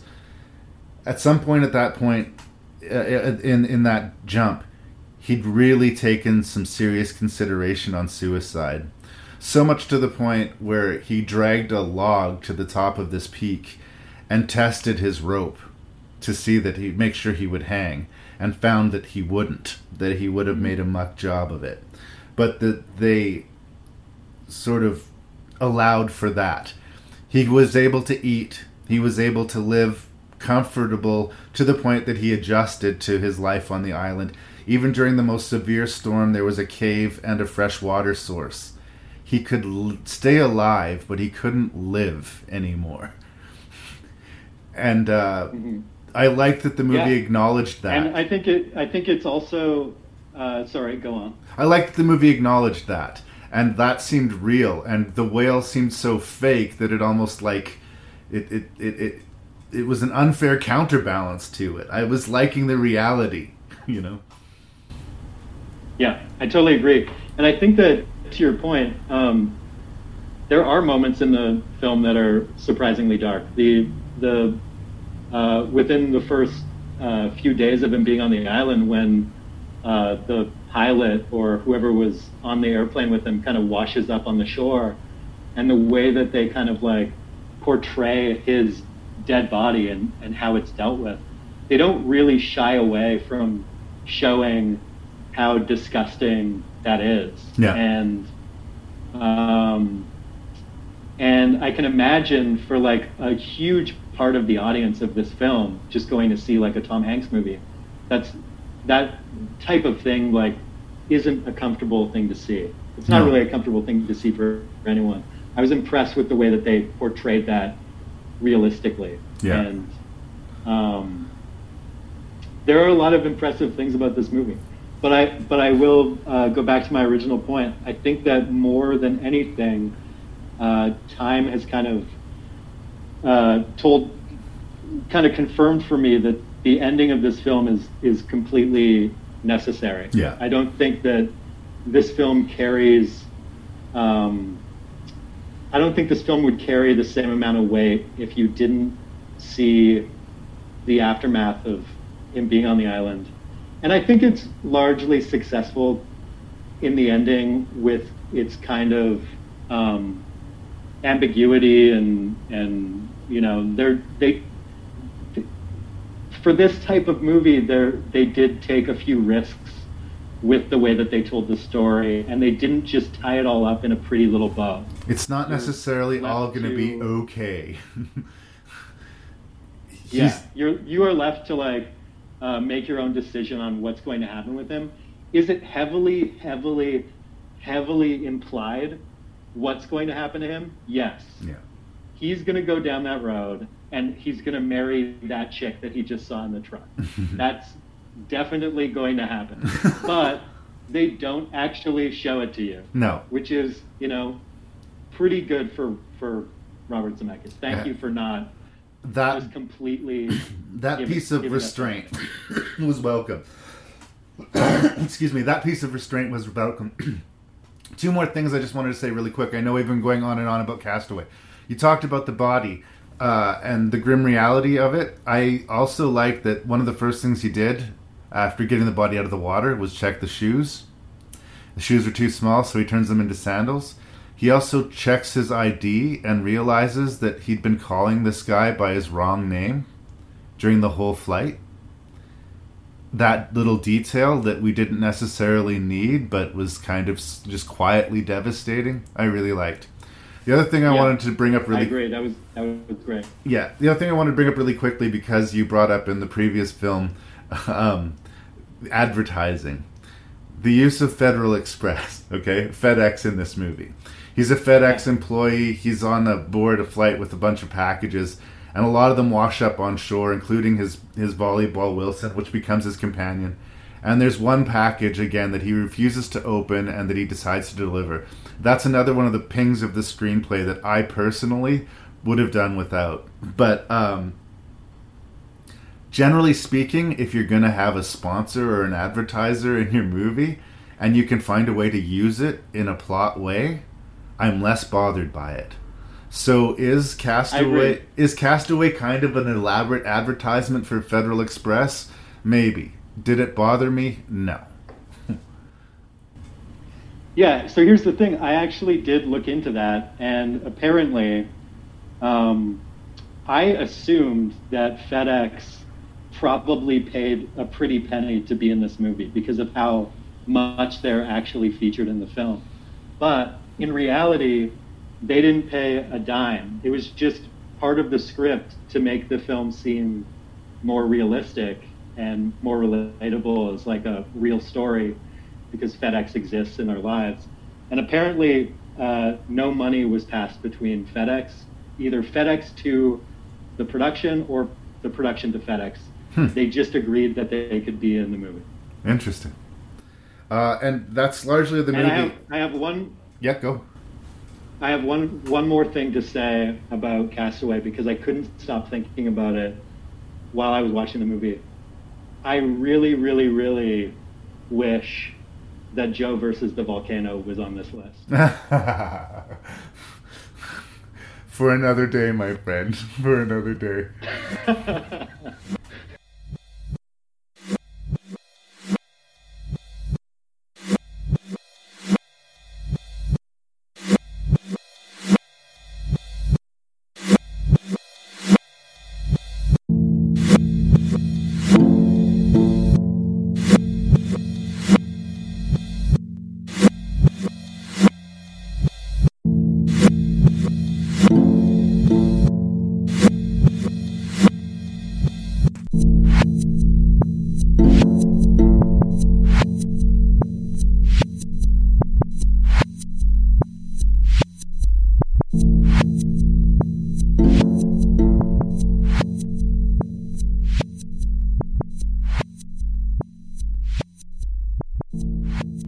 Thank you so much for doing this. I really appreciate it, and it's great to talk to you from the excited States.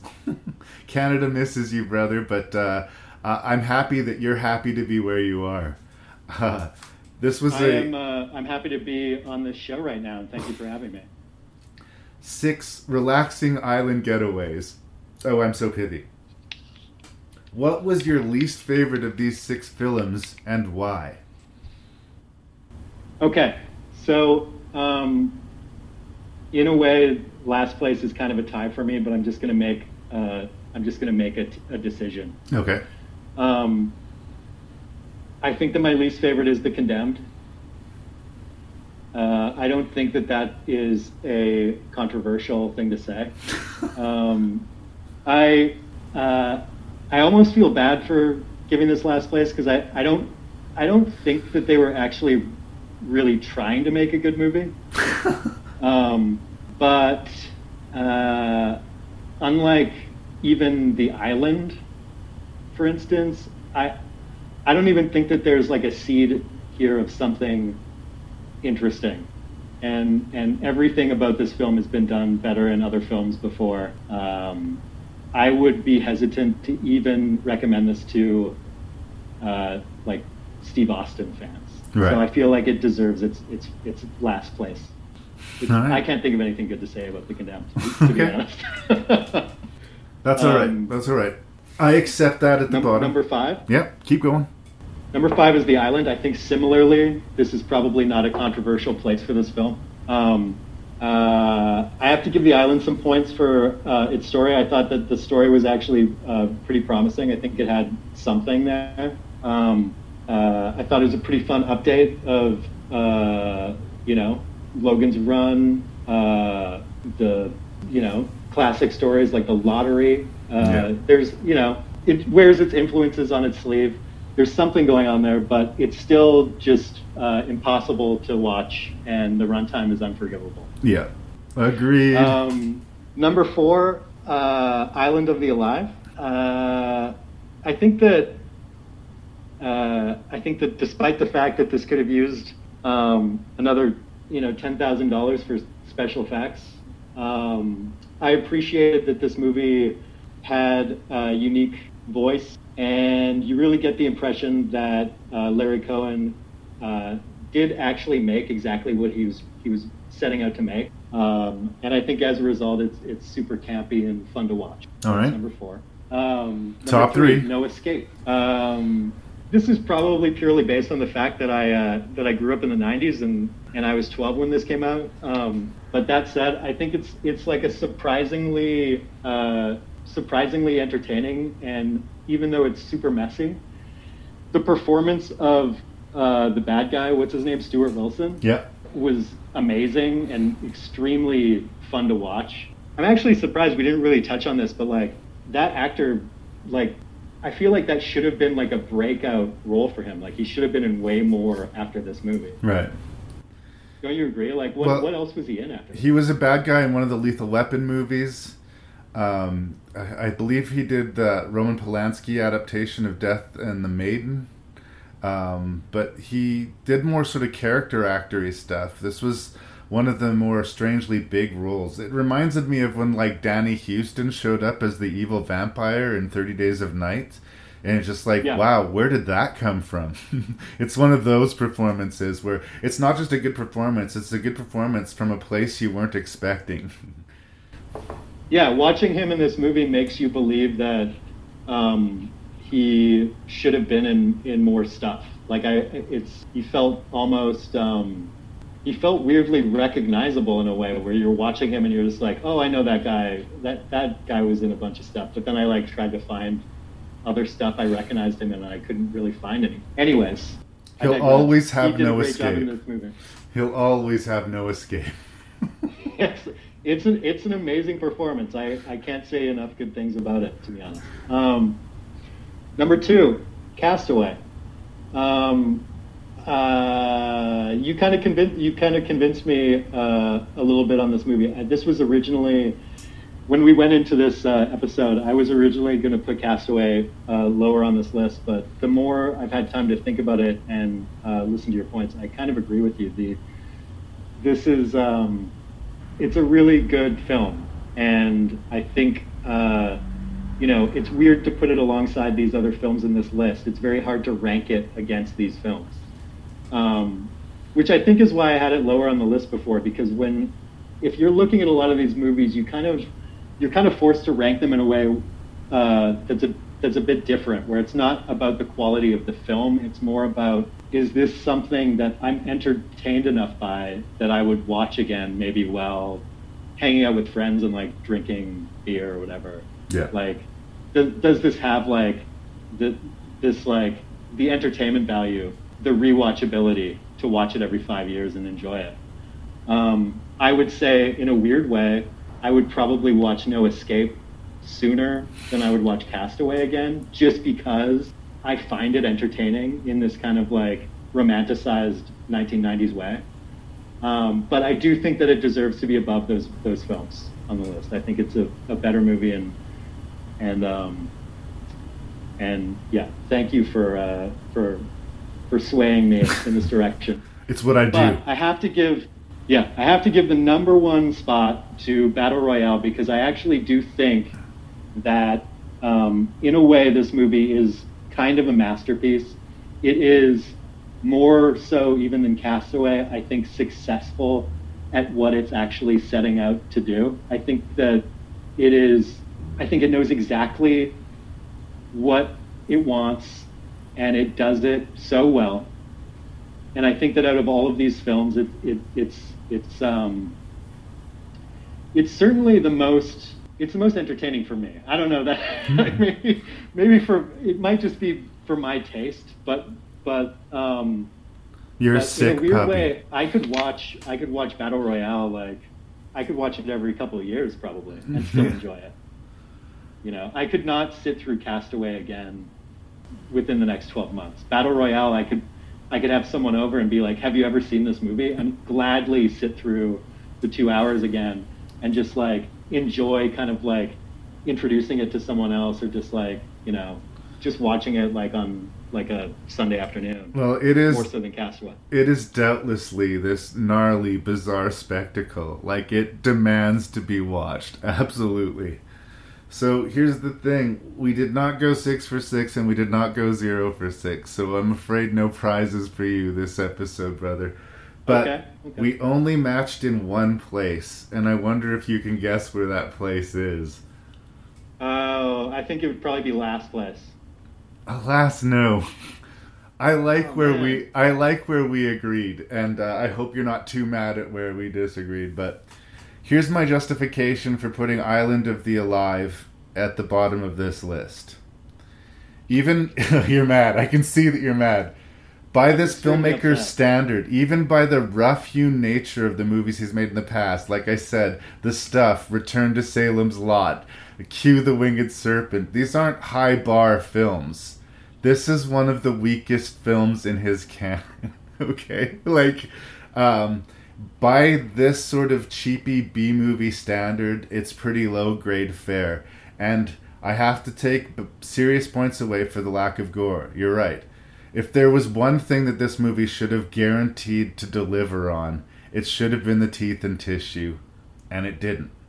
It's got some sort of, like, so weird, it's hypnotizing throwback nostalgia, and Michael Moriarty is just this weird presence in movies. Like, I don't even know if he's an amazing actor, but the guy has a quality. So, it is what it is, but I'm not enthusiastic about it.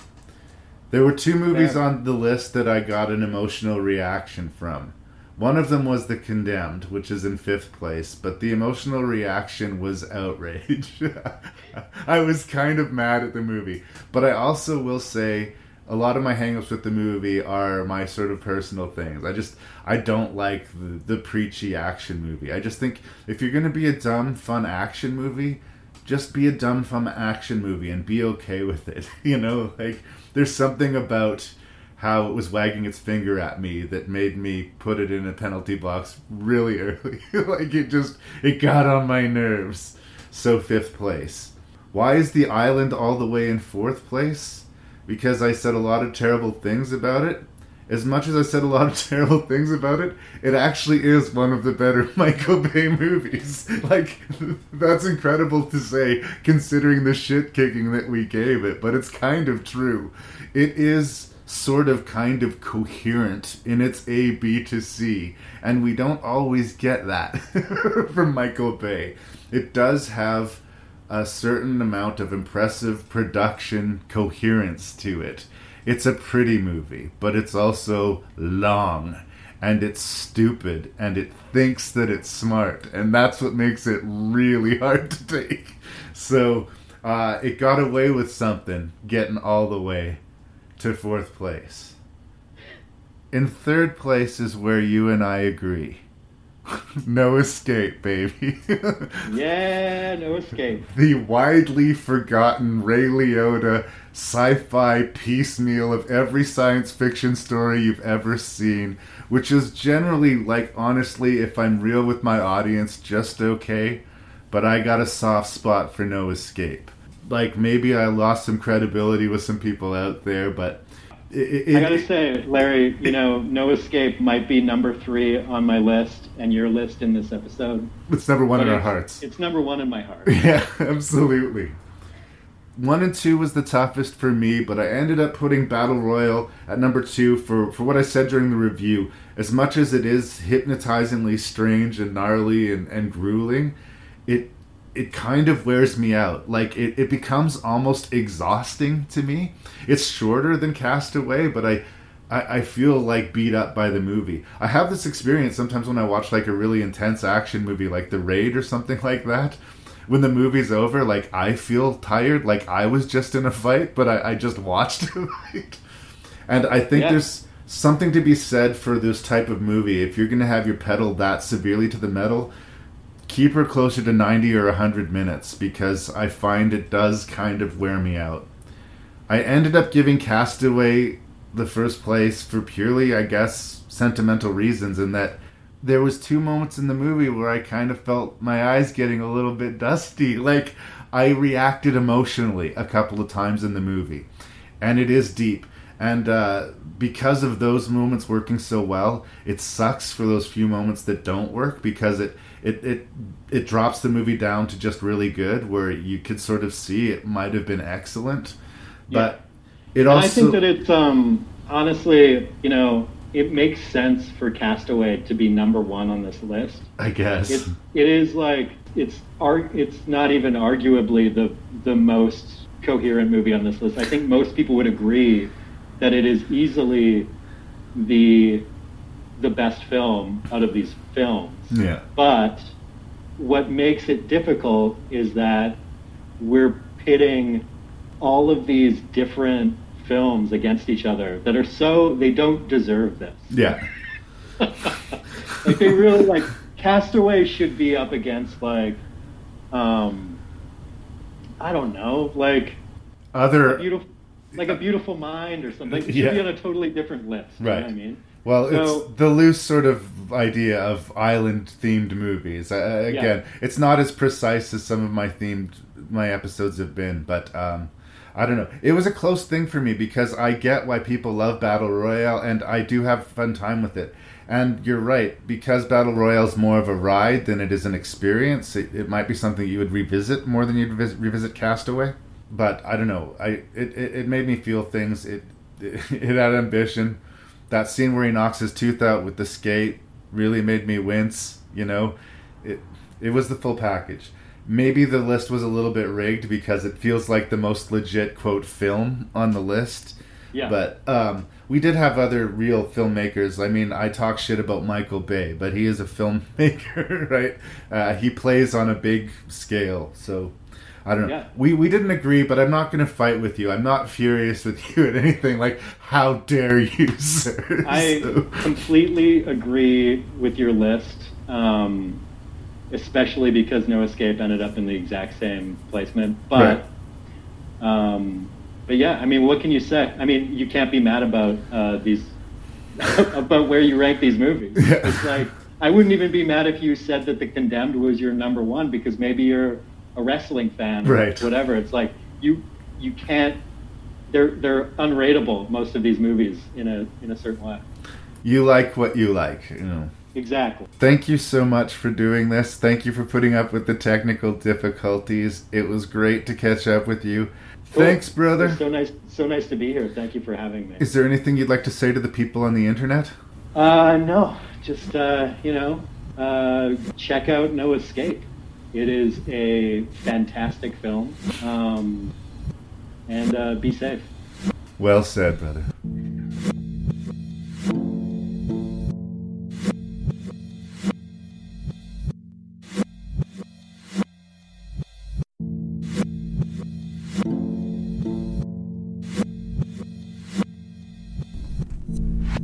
And there it was. Episode 172 of Rank and Review has come to a close. I hope you enjoyed that relaxing island getaway.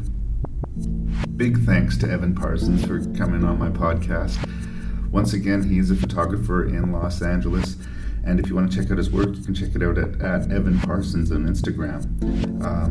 He's a cool guy. Check him out, you guys. There's also other things you can fill your ears with. There's the Terror Table Podcast, the Welcome to Riverdale Podcast, the Shelf Shedding Movie Show Podcast, and Cobwebs, a Gothic horror podcast. I really do appreciate you guys listening to Rank and Review. Please do spread the word on the show. If you have feedback for me, you can send that to ranknreview@gmail.com. That's RANKNREVIEW@gmail.com. Please check out the website at ranknreview.ca. And thanks, you guys. Thanks for being out there. Thanks for listening.